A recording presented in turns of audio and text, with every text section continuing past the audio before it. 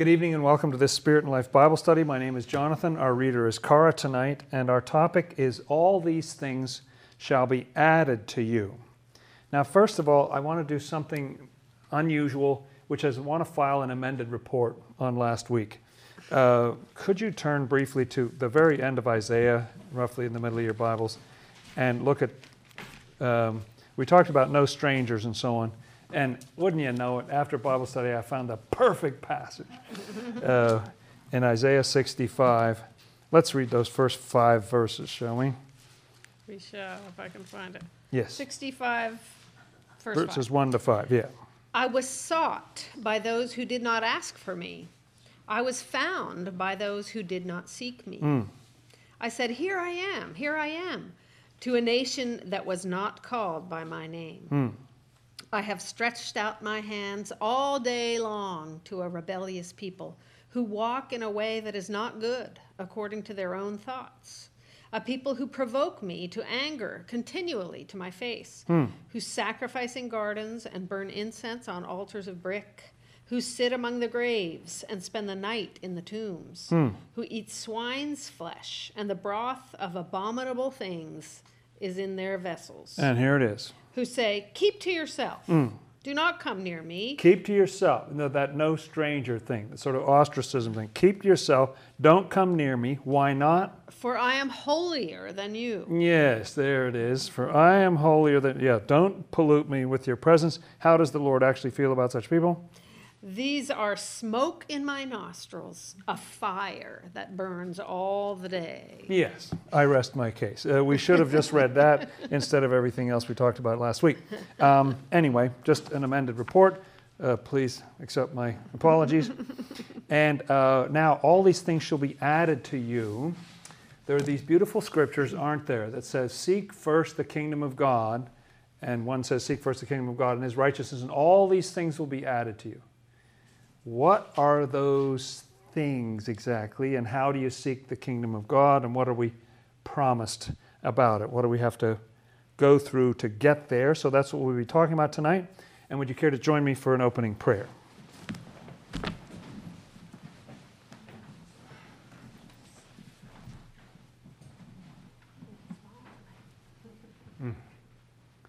Our Lord and Savior Jesus Christ, we thank you for bringing us together in your name.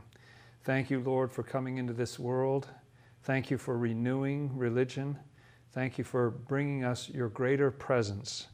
Help us, Lord, to see you in the pages of your word. This is what we seek. Amen. Thank you, good friends, and sending out greetings to those of you online and getting audio and various things like that. Pleasure to be with you. This phrase has been haunting me. All these things shall be added to you. Let's go look at the context of that. One such statement is in Matthew chapter 6 in the Sermon on the Mount. And it's part of a longer discourse, but we'll just read 3 verses here. Start at verse 31 of Matthew 6. The Lord's been talking about food and clothing as concerns that people have. Therefore, do not... 31? 31. Okay. Sorry. Therefore, do not worry, saying, what shall we eat? Or what shall we drink? Or what shall we wear? For after all these things the Gentiles seek. For your heavenly Father knows that you need all these things. But seek first the kingdom of God and his righteousness, and all these things shall be added to you. Aha, there's our phrase, all these things shall be added to you. And seek first the kingdom of God and his righteousness, and all these things shall be added to you. Okay, so there are 3 questions, I would say, that statement raises. What is the kingdom of God? How do we get there, if it is a there? And what do we get? What are these things that are added to us? In the context there, it seems that we get something to eat, something to drink, something to wear. You know, that's the literal idea of the passage, all these things. But this is not all that we're promised in Scripture. But let's look at this first question first. What's the kingdom of God? Let's go look at some passages. Turn to the right to Matthew 12, if you will. Let's try to get a sense of what this kingdom of God means here. It's very important that we should be seeking and that should be our number one priority. Isn't that what it means? Isn't it obviously about priorities? That seek first the kingdom of God, and then all these things will be added to you. The implication being, if we don't seek the kingdom of God, or if we are so unfortunate as to seek the kingdom of me, or something, all these things will be taken away from you, or something like that.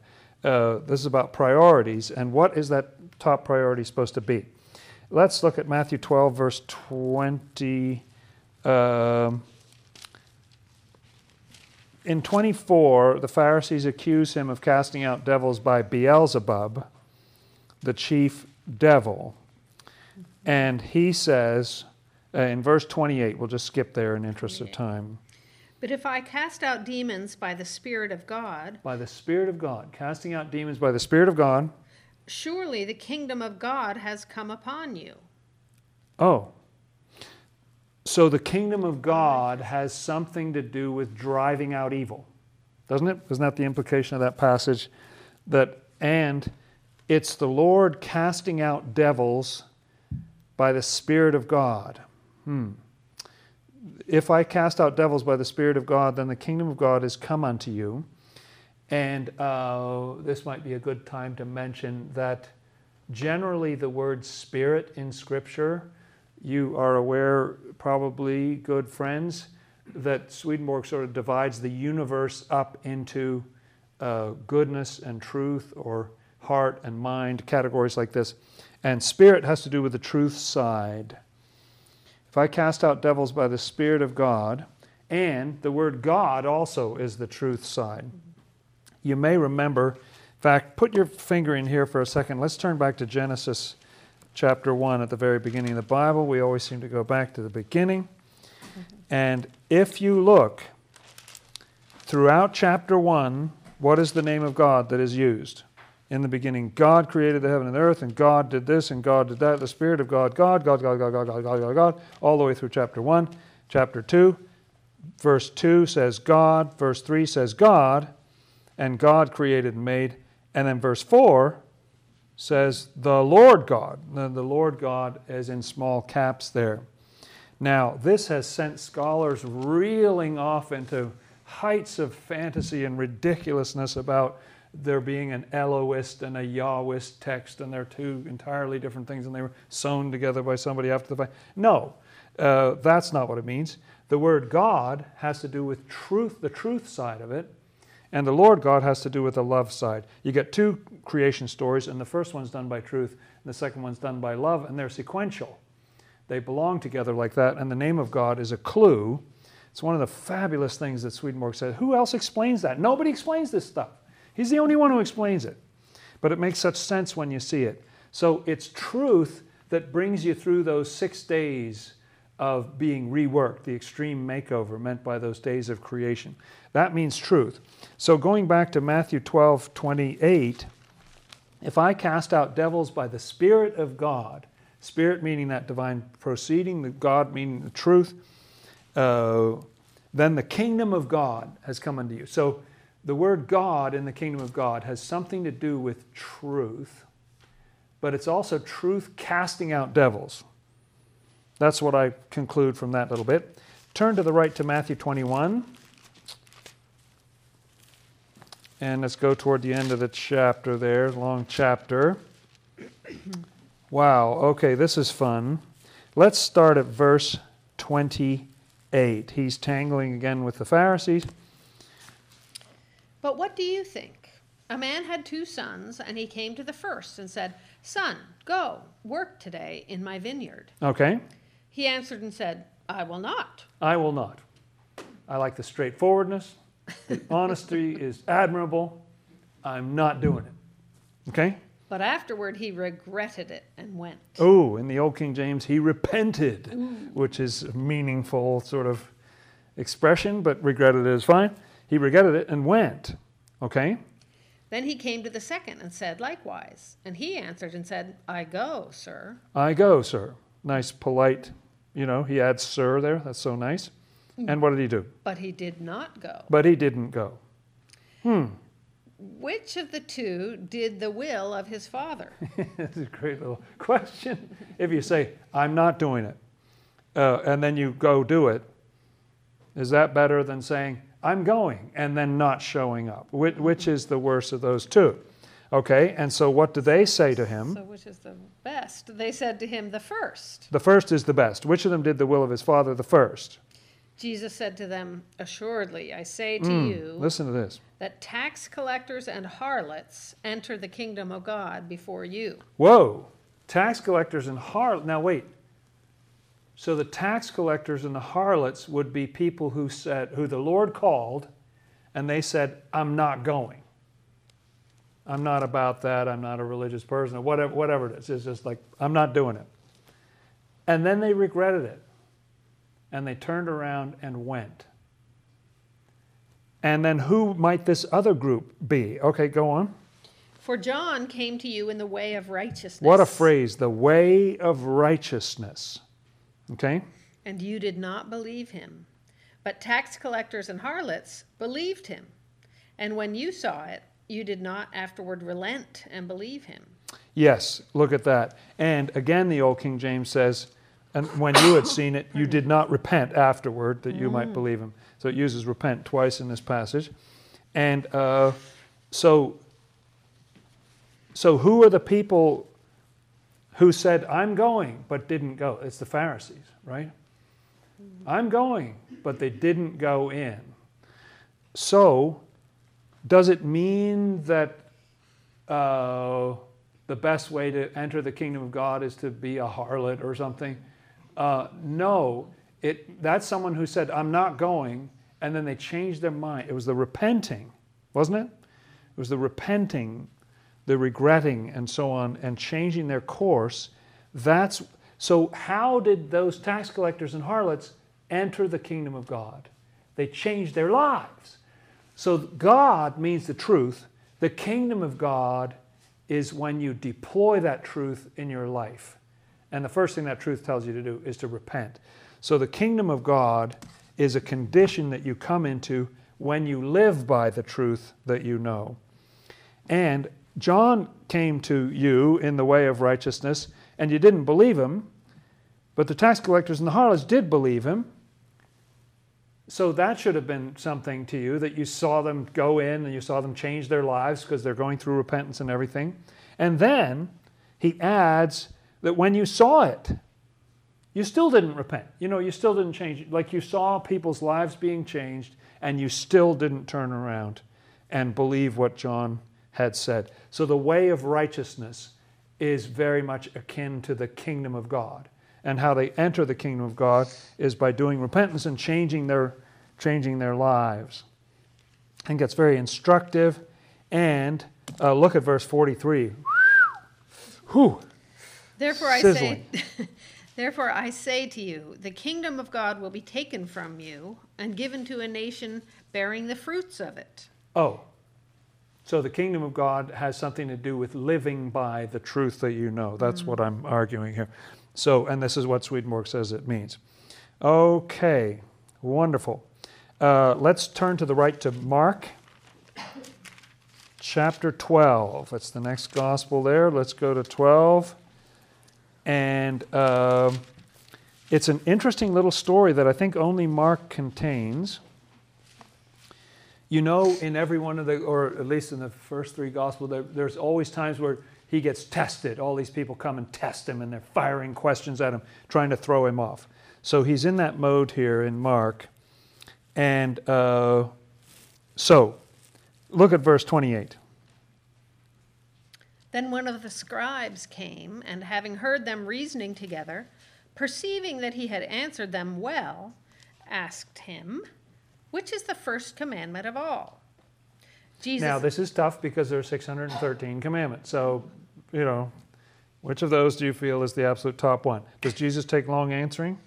Jesus answered him, the first of all the commandments is, Hear, O Israel, the Lord our God, the Lord is one. And you shall love the Lord your God with all your heart, with all your soul, with all your mind, and with all your strength. This is the first commandment. And although you didn't ask, I will give you as a free bonus. And the second, like it, is this: you shall love your neighbor as yourself. There is no other commandment greater than these. So loving the Lord and loving the neighbor, this is where this comes from. When you read Swedenborg's works, he's often talking about loving the Lord and loving the neighbor. Now, how does this scribe react? So the scribe said to him, "Well said, teacher. You have spoken the truth, for there is one God, and there is no other but he.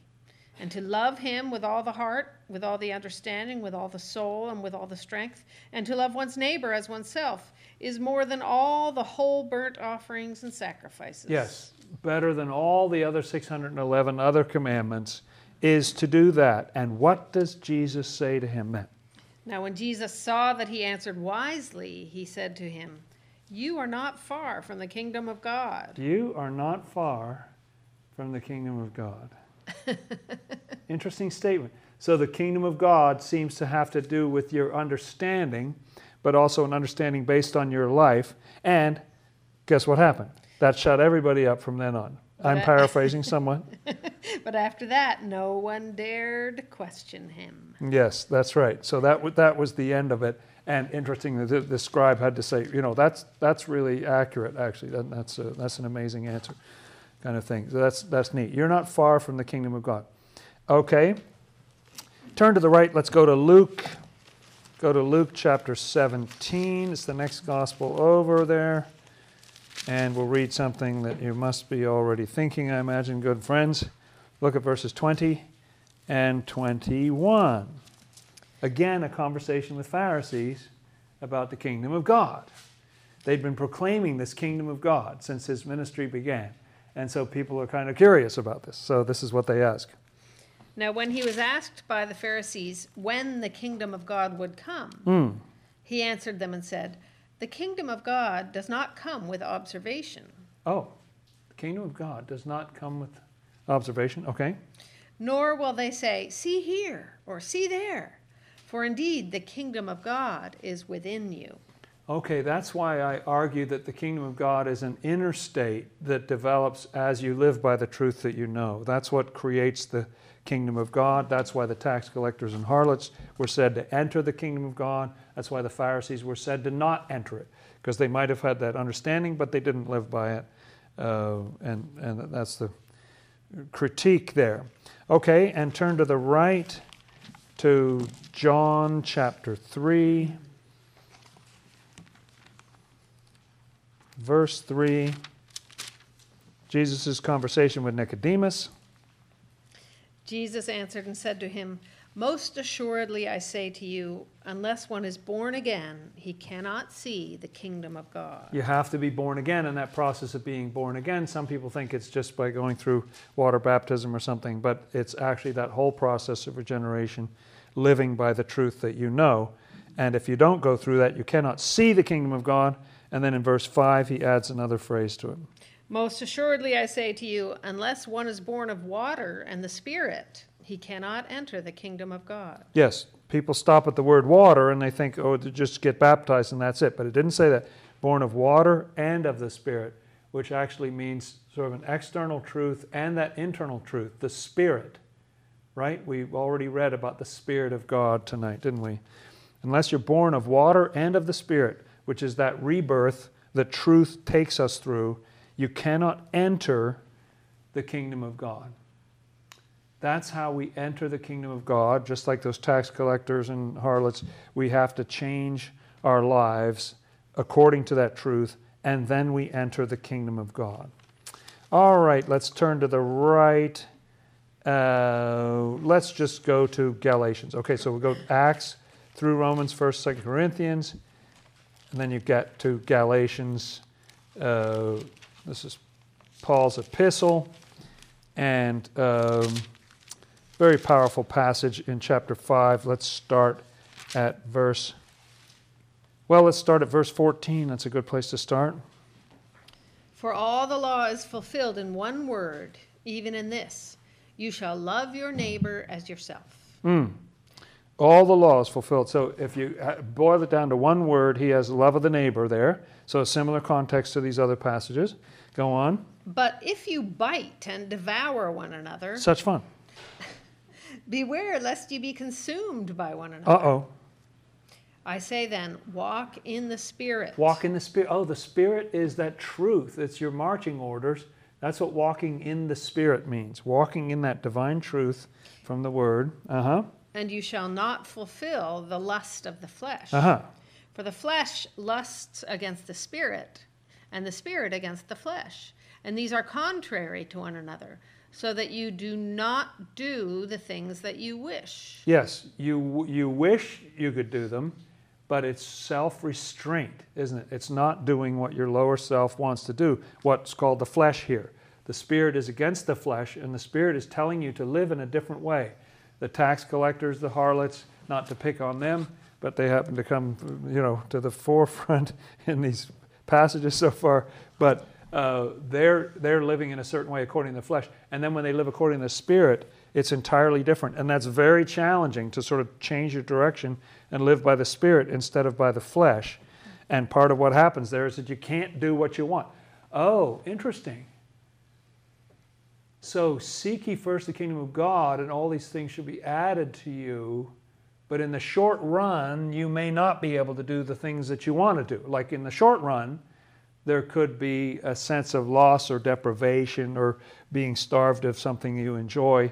But in the long run, you'll have things added to you. Go on.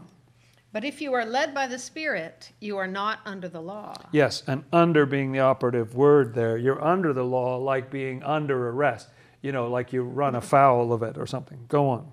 Now the works of the flesh are evident, which are adultery, fornication, uncleanness, lewdness, idolatry, sorcery, hatred, contentions, jealousies, outbursts of wrath, selfish ambitions, dissensions, heresies, envy, murders, drunkenness, revelries, and the like, of which I tell you beforehand, just as I also told you in time past. Here it is. That those who practice such things will not inherit the kingdom of God. Yes. Now, I think practice means keep working at it, like continually through your whole life. That's the way that you live. If you practice those things, you will not inherit the kingdom of God, because the kingdom of God is what you get when you lay those things aside, because the Lord told you to, and you live a better life. Then you enter the kingdom of God. And we read about that a little bit here. But the fruit of the Spirit is love, joy, peace, long-suffering, kindness, goodness, faithfulness, gentleness, self-control. Against such there is no law. So you're not under the law when you're living that way, because the law is not coming down on you because you're not breaking it. There's no law against being loving or joyful or peaceful or long-suffering and so on. So remember those things, the fruit of the Spirit. The fruit of the Spirit. Isn't that a wonderful phrase? Mm-hmm. Fruit meaning doing, and Spirit is the truth. You deploy the truth in your life, and here's what you get. You get love, joy, peace, doesn't come instantly, but as you keep working it, this is what happens. Against such there is no law, and this rather chilling phrase here. And Verse those 24. those who are Christ's have crucified the flesh with its passions and desires. Yes, so even more than saying the flesh lusts against the Spirit and the Spirit against the flesh, it's actually a kind of a crucifixion. This really got me thinking this week that when the Lord was on the physical cross, it was just an external symbol of a process that he'd been going through for years, for decades. Even though he wasn't all that old, he was only 33, but I think since he was about 13, he'd been going through this process of torment, the crucifixion of the flesh with its affections and lusts. And that was just finally sort of modeled in this physical crucifixion. But he had been going through a much longer crucifixion, as we've talked about at other times in this Bible study, where he tells people you have to take up your cross daily and things like that. This is the crucifixion. So short run might involve some crucifixion. Long run, all these things will be added to you. All these, that's the sort of short story on Christianity. It's not actually instant gratification. It's interesting that some bad teaching has turned it upside down to where it's supposed to be some quick fix, some permanent, instantaneous thing. Boom. you're saved, boom, everything's all taken. No, that's not the message of Christianity. Message of Christianity is going to be hard. What does the Lord say? He says, in the world you will have trouble, but be of good cheer. I've overcome the world. There's going to be hardship involved in this, but there will be good things at the other end. So, is that a nice little disquisition on the kingdom of God? It seems to involve repentance, laying aside that list of evils that we just read about, following the truth, and coming gradually into these qualities. It's the truth of God. When that becomes a kingdom, when you become the kingdom of God, when you enter into that state, both the state of living by it and the state of understanding, he says to that scribe, you're not far from the kingdom of God, because you're coming into that understanding when you really live by it. That's what the kingdom of God is. Okay, so seek first the kingdom of God, i.e. repent, lay aside evils, and so on. And that's going to be tough. It's going to be like a crucifixion sometimes. And Paul says, I die daily. But, so now we know what the kingdom of God is. We have some idea of how to get there. So, what do we get? What do we get? Okay. Well, let's go to Psalm 16. I'll do these in any sort of random order. But I wanted to do this because I'm almost certain it's going to set our dear reader to singing out loud. Let's see. Psalm 16. Oh,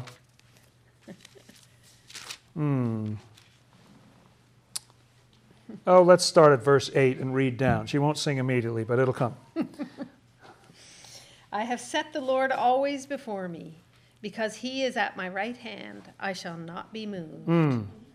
Therefore my heart is glad and my glory rejoices. My flesh also will rest in hope. Wow. Now, I thought the flesh was just going to go through all that tough crucifixion, kind of affliction, kind of difficult stuff. But it says here, future tense, my flesh will rest in hope. Go on. For you will not leave my soul in Sheol. Yes, Sheol, or hell in the old King James.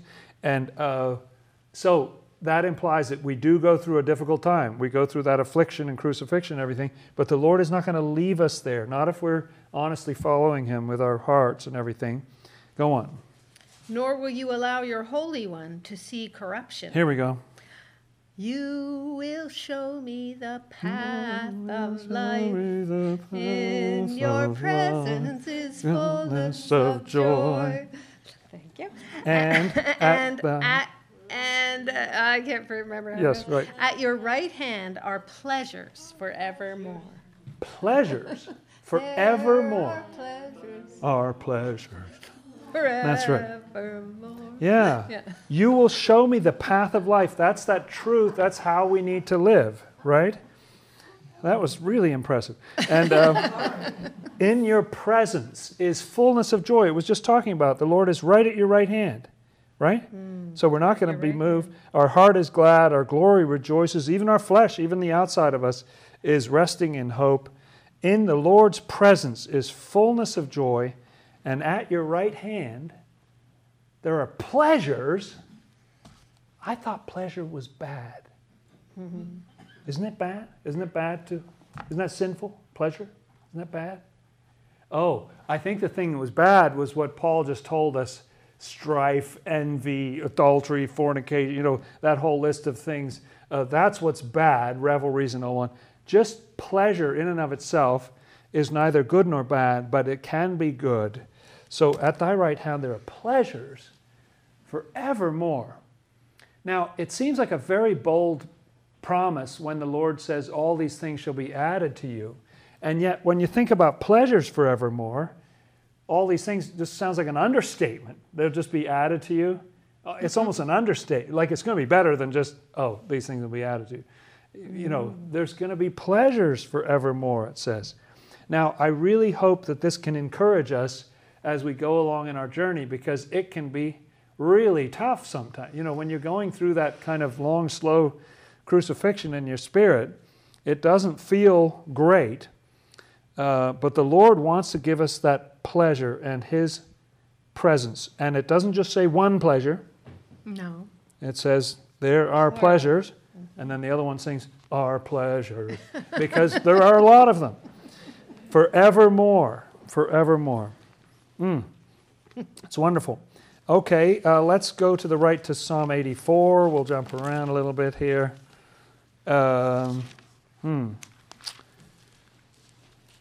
Verses 10 and 11. What's another promise here? Oh, I can't find it. 84, 10 and 11. For a day in your courts is better than 1,000. I would rather be a doorkeeper in the house of my God than dwell in the tents of wickedness. Yes. So the kingdom of God is moving away from wickedness, no longer dwelling, no longer practicing, no longer dwelling in the tents of wickedness. And what does it say? For the Lord God is a sun and shield. A sun and a shield. Now this is a very important element of this, that the Lord is protecting people from evil. When you go through that change with repentance, then the Lord protects you. And that's an important piece of it as well. He's a sun and a shield. The Lord will give grace and glory. No good thing will he withhold from those who walk uprightly. No good. So all these things, and you think, well, maybe it's just food, drink, clothing. No, it says no good thing will he, it's future tense, but no good thing will he withhold from those who walk uprightly. All right. So there are big promises like this in Scripture. Let's look in the New Testament for a second, shall we? So let's turn to the right and go back to Matthew. I want to go to chapter 25. And verse 14 is the beginning of the parable of the talents. We'll go through this quickly, but this master gives one person 5 talents, and another one 2, and another one 1. And then the one who had 5 talents, in verse 16, he went out and traded and got another 5 talents. And the one who had 2 got 2. But the one who only received 1 dug in the earth and hid the money. And then the master came back. And let's pick up at verse 20 there. So he who had received 5 talents came and brought 5 other talents, saying, Lord, you delivered to me 5 talents. Look, I've gained 5 more talents besides them. His Lord said to him, Well done, good and faithful servant. You were faithful over a few things. I will make you ruler over many things. Enter into the joy of your Lord. Enter into the joy of your Lord. Such a wonderful phrase. And the few things, the talent was 75 pounds of gold. I have no idea what that's worth. I calculated it once upon a time. But anyway, it has a lot of zeros on it. But that's called a few things. I'll make you ruler over many things. Enter into the joy of your Lord. 2 talents, same way. He gains 2 back. And the Lord says exactly the same thing to him. And then the one who hid it in the ground said he was afraid, and he hid it. And the master calls him a wicked and lazy servant. You should have at least given my money to the bankers, and then I would have had it with interest. Verse 28, very challenging statement. Therefore take the talent from him and give it to him who has 10 talents. Wow, so the person who had 1 talent is going to be taken away and given to the one who has 10. And what does it say? For to everyone who has, more will be given, and he will have abundance. But from him who does not have, even what he has will be taken away. Yes, that wonderful language of the Bible. Go on. And cast the unprofitable servant into the outer darkness. There will be weeping and gnashing of teeth. I think that servant is in the same boat with the people who said, I go, sir, and then they didn't go. You know, he didn't do what he was supposed to do there. And so everyone who has, more will be given, and they'll have abundance. So abundance is another word to add here. All these things will be added to you. But for someone who doesn't have, even what they have will be taken away and given to the person who has the most. So the person who had 5 talents traded them for another 5 and then got another one for free. They got 6 talents. This is a picture of the abundance that the Lord wants to give us. It's much fairer than it sounds, but I don't have time to defend the passage right now. But just, it's another one about abundance, isn't it? It's about abundance. And the Lord, because we do work, like it doesn't say the Lord just came and then gave them more money. They went out and they did something with it. those teachings, they deployed them in their lives, and they got something much better. And the one who didn't deploy them, that means not living by the truth that you know. Same theme of the evening. And let's turn to Luke. Turn to the right two Gospels and go to Luke chapter 6.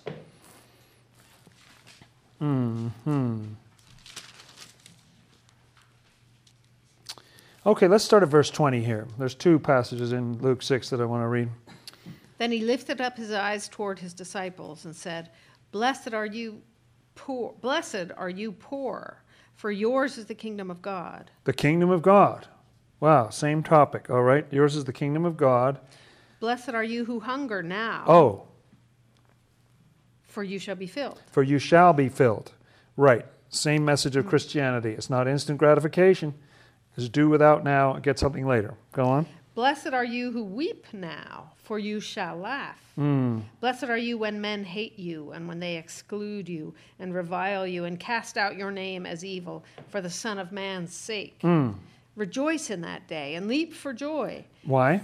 For indeed your reward is great in heaven. Oh, your reward is great in heaven. It's like all these things shall be added to you, okay? For in like manner their fathers did to the prophets. Yes, and then it goes on, woe to you who are rich, because you've already received your consolation and things will be taken away. Similar kind of message. And further on in Luke 6, let's start at verse 35. But love your enemies. Do and it's good. Just been saying, if you do good to those who do good to you, like everybody does that. And then it says in verse 35. But love your enemies. Do good and lend, hoping for nothing in return. And your reward will be great. Yes, your reward will be great. And you will be sons of the Most High. For he is kind to the unthankful and evil. Yes, he's kind to the unthankful and to the evil. So we are to practice that same sort of thing. Go on. Therefore be merciful, just as your Father also is merciful. Judge not, and you shall not be judged. Condemn not, and you shall not be condemned. Forgive, and you will be forgiven. And then this beautiful statement. Listen to this. Give, and it will be given to you. Good measure, pressed down, shaken together, and running over will be put into your bosom. For with the same measure that you use, it will be measured back to you. Listen to that. Wow, and that image, a very physical image, but a good measure, so it's already like a generous measure, and then what happens to it is pressed down. I mean, what you worry about is like you get a bag of chips and there's a whole lot of air and there's 3 chips in there or something, No, this is the opposite of that. You get a good measure, it's pressed down, and then to try to get some more in, you shake it together, try to get it to settle, get as much packed in as you can, and what else? Running over. Running over. Yeah, that's not enough. Let's pour some more in there. So it's flowing over the sides. That's what will be put in your heart. That's what it means by your bosom. The same measure that you use will be measured to you again. So if you're generous, if you're kind to the unthankful, to the evil, if you're merciful, if you're not judging and condemning and all that, but you're forgiving people, as you give, it will be given to you so much that you don't even know what to do with it. To me, that's very related to the idea that all these things should be added to you. In fact, it goes a little farther again. It says it'll be a good measure, it'll be pressed down, shaken together, overflowing. That's what you will receive for doing all this. So beautiful, beautiful promises. All right, let's look briefly at some other kind of promises. Let's go all the way back to Genesis, shall we? Genesis chapter 1 again. All right. We read this just a couple of weeks ago, but that so often happens in Bible study that the same verses seem relevant to another topic, even though there's no straight line in my mind between them, but there they are. Genesis 1, verse 22. And God blessed them, saying, Be fruitful and multiply, and fill the waters in the seas, and let birds multiply on the earth. Yes, and verse 28. Then God blessed them, and God said to them, Be fruitful and multiply, fill the earth and subdue it. Have dominion over the fish of the sea, over the birds of the air, and over every living thing that moves on the earth. I think this be fruitful and multiply has the same meaning.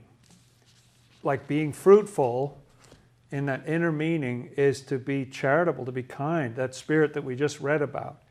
Be fruitful, isn't that the same thing? It seems amazingly fitting to me that we read that right in that order. I hadn't planned on doing it that way. But that if you give, then you're going to get this multiplication effect. It's going to increase. Swedenborg talks about feeling heavenly joy, and it's so overwhelming, and every fiber of his body is just trembling with how amazing the joy is. And then when he wishes to give that joy to someone else, it doubles and triples. It multiplies. In that act of giving, it multiplies. Let's look at Genesis chapter 8. Okay, verse 17. This is about Noah. Bring out with you every living thing of all flesh that is with you, birds and cattle and every creeping thing that creeps on the earth, so that they may abound on the earth and be fruitful and multiply on the earth. Yes, abounding. Again, these are kind of subtle images to me, but I think they fit with our topic that there's going to be this abundance coming up. And it may be a bit of a stretch to some of you, but I really believe that the cattle and the birds and the creeping things are good things in us. They're good feelings, they're good thoughts multiplying in us and filling our lower self, meant by that earth. Remember, it said your flesh will rest in hope. That's our outer self being in a good condition. And in 9 verse 1, God blesses Noah and says, be fruitful, multiply and replenish the earth. And in verse 7, he says, you be fruitful and multiply and bring forth abundantly in the earth and multiply. There, good. And we turn to the right to 17, Genesis chapter 17. This is about Ishmael. Let's read this. Verse 1? Verse 20, 17 verse 20. And as for Ishmael, I have heard you.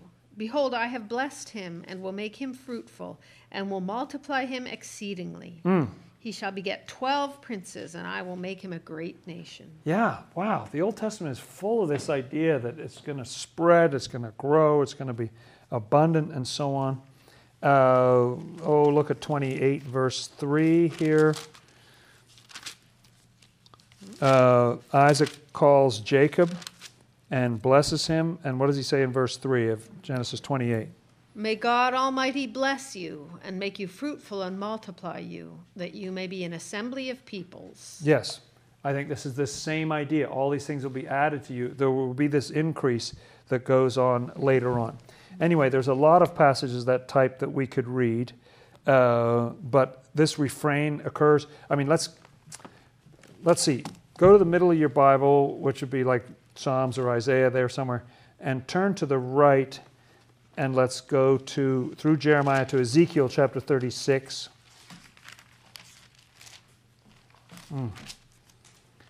I can't get enough of these passages. They're so beautiful to me. Ezekiel chapter 36. There's so many things I want to, but look in verse 25. It talks about being cleansed from our filthiness and our idols, getting a new heart and a new spirit. The Lord says, I'll put my spirit within you and cause you to walk in my statutes. Didn't we read just a bit before about walking in the Spirit? That's about obeying those commandments. You shall keep my judgments and do them, and you'll dwell in the land that I gave your fathers, and you'll be my people, and I'll be your God, and I'll save you for uncleanness. And go on. Let's read verse 29 there. I will deliver you from all your uncleannesses. I will call for the grain and multiply it. Oh, I'll multiply it. And bring no famine upon you. And I will multiply the fruit of your trees and the increase of your fields, so that you need never again bear the reproach of famine among the nations. Yes. Then you will remember your evil ways and your deeds that were not good. That's right. And you will loathe yourselves in your own sight for your iniquities and your abominations. You might even call yourself a tax collector or a harlot or something, but you'll loathe yourself for the bad things that you used to do. And I'll cause you to dwell in cities, the wastelands, will be rebuilt. And look at verse 34. 34. The desolate land shall be tilled instead of lying desolate in the sight of all who pass by. So they will say, this land that was desolate has become like the Garden of Eden. Now think about that for a second. This land that was desolate has become like the land of Eden. That's the level of transformation that the Lord wants to do. And what is the image of Eden if it's not an image of pleasures forevermore, an image of abundance, of fruit, good things, water, and so on, in great abundance? Let's just read the rest of that verse there. And the wasted, desolate, and ruined cities are now fortified and inhabited. And inhabited. That's the sort of makeover the Lord wants to do with us. Good, good, good. There are so many passages like that. We don't have time for them all. There are also all these passages that Abram is a shepherd, and he has this flock, and then the flock greatly increases. And then Jacob is a shepherd, and he's shepherding with his relative Laban, and his flock greatly increases. And then the children of Israel are living in Goshen in Egypt, and they're shepherds, and their flock greatly increases. Scripture keeps having those kind of stories.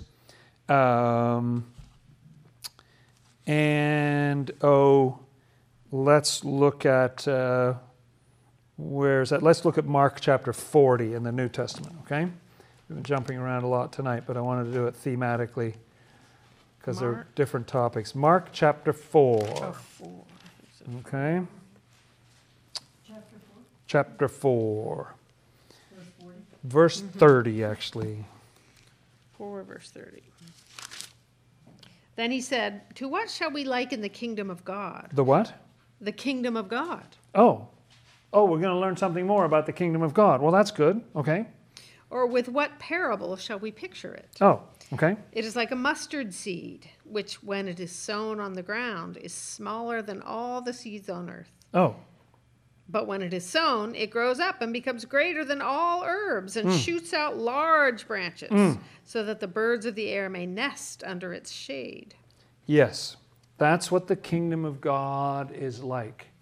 Again, this is very strongly against any idea of instantaneous bang, went through something and now I'm saved. No, it's going to be a process. And it'll start with something very, very small, that grain of mustard seed. But when it's sown, the important thing is that it has to be sown in your life. That truth, seed means truth. Half of everything means truth, but seed means truth. When it's sown in the earth, meaning you deploy it in your outer life, it may be a very tiny looking thing at that point. You're just, I tried not to, backbite and devour somebody today or something. But when it is sown, it grows up and there's this growth and it becomes larger than all those plants and it shoots out these great branches so the birds of the air come and live in its shade. This is a profound picture in the language of correspondences about how these birds have to do with spiritual truths and your understanding that develops. That's what the kingdom of God is like. You live by that truth and this growth takes place. I think that's a lot of the passages I wanted to look at. There are some very interesting passages that we don't have time for tonight that say that you and your descendants will live in the land forever. Now, in this physical world, nobody lives forever. But these passages say you and your descendants will live in the land forever. That's obviously talking about the land as a spiritual thing, that you will live there. And I think it's taking the descendants as a spiritual thing. All this growth, all this abundance that comes out more and more and more over time. Let's look at Revelation for one last passage, shall we? Revelation 22, just to go to the other complete end of Scripture. Let's look at 22, starting at verse 12. And behold, I am coming quickly, and my reward is with me, to give to everyone according to his work. Yes, everyone according to his work. So again, this idea of reward. There's many places in Scripture that we haven't read tonight where it talks about a reward that's coming to us. Okay? I am the Alpha and the Omega, the beginning and the end, the first and the last. And then this crucial statement.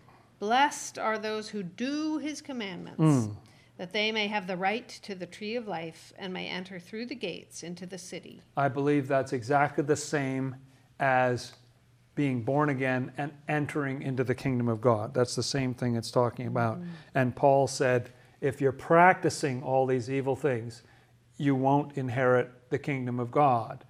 You have to, the verse right before this in verse 11 says, he that is unjust, let him be unjust still. He that's filthy, let him be filthy still. There's a separation between the righteous and the filthy that happens. And so we need to live by this. So, in the short run, as we try to enter into the kingdom of God, we go through something painful, a painful process, a long, gradual process, in which we stop doing the things that we want to do. You cannot do the things that you want, said Paul. We have to set things aside, and that creates an atmosphere of death and loss and deprivation and starvation. I love the fact that in Scripture it's described as wandering in the wilderness and being thirsty and hungry and so on, because you're doing without these things that you used to have and enjoy, the flesh pots of Egypt that are no longer in your life.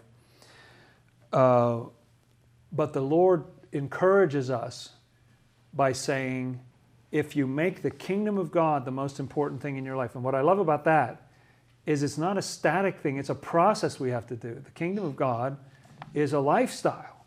It's deploying the truth in our lives.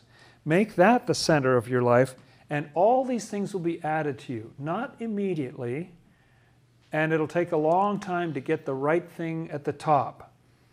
It's a silly analogy, but I often think about this Winnie the Pooh story where it was very, very rainy, and Winnie the Pooh and his honey pot, they're sitting up at a tree, and finally he falls into the water, and they spend a long time trying to figure out whether the honey pot is on the top and Pooh's on the bottom, or whether Pooh is on the top and the honey pot is on the bottom.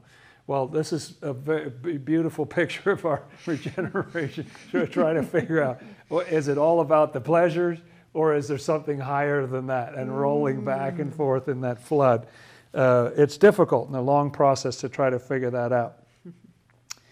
But Scripture promises these things. It says that we will have what the clothing means truth. In Luke 12, it says that, not even Solomon arrayed in all his glory was arrayed like one of these. If God so clothes the grass of the field, that's the truth that the Lord clothes us in. Being clothed in truth, being able to eat, take in love and so on. What will be added to us is love and truth, pleasure, joy. Didn't we read about pleasure tonight? Peace, safety. The Lord will be a sun and a shield. Will be safe. Multiplication, fruitfulness, overflowingness. The same generosity with which we give will be given to us and shaken down, pressed together, and overflowing. That safety from evil I already talked about. The presence of God, it says, at thy right hand there are pleasures forevermore. That sense of the presence of God and safety. Actually, I think if we look at it in this right light, it's an understatement to merely say, all these things will be added to you. But it is a comforting promise that while we're doing without, we can be promised by the Lord that something will come back our way. I hasten to say, good friends, that I think there's a right way to hold all these passages and a wrong way to hold them. And what I mean by that is that there have been people over history who deprive themselves of pleasure and whip themselves with a whip, and they starve themselves, and they, because they believe they will get this phenomenal reward in the spiritual world. And Swedenborg warns us that generally makes you no fun, and angels don't want to be around you. That's not what we're talking about. That's, seek first the kingdom of me. That's putting the reward at the top. The kingdom of God is not about reward. It's not, oh, what a good boy am I, or I'm, that passage we started with from Isaiah 65, that I'm so holier than other people, I don't even want them around me. That's not what it's about. What did we read? It's about giving. It's about generosity. It's about other people making it. It's about giving love to others. It's about sharing truth with others.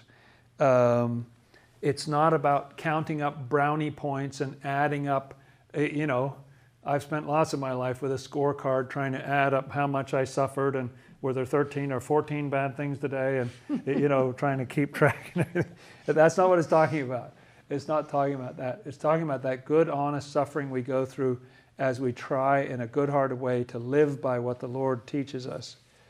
That there will be, in the short run, some sense of loss, sense of hardship, sometimes affliction, sometimes temptation, sometimes even feeling to that point of despair that feels like crucifixion and agony and so on. But this is what the Lord calls us to. That very process, that very intensity of going through that suffering is actually purging and cleansing us and taking us through something good, humbling us, giving us more compassion and other good qualities before the Lord, being grateful for what the Lord does for us instead of being some kind of titan who has carved out our own reality and built our own heaven and, as the song says, walked through the front door, It's not about that. It's about being thankful for being saved. So these passages are not about arbitrary, self-inflicted suffering and then going to the other world. As some of you have heard me say before, Swedenborg talks about these people. There are people, he just sees people filing into the spiritual world who are sort of demanding their reward. Okay, where's my reward?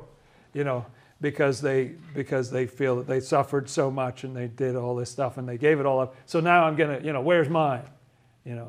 That's not what we're talking about.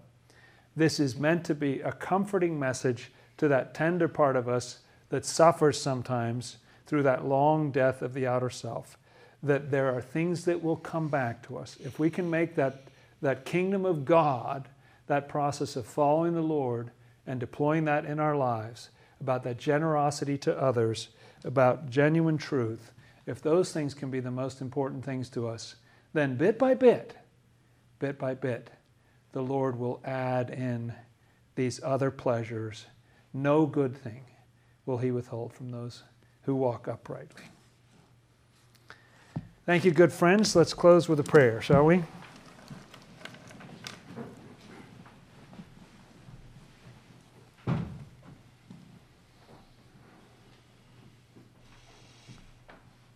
Our Lord and Savior Jesus Christ, you are the one God of heaven and earth.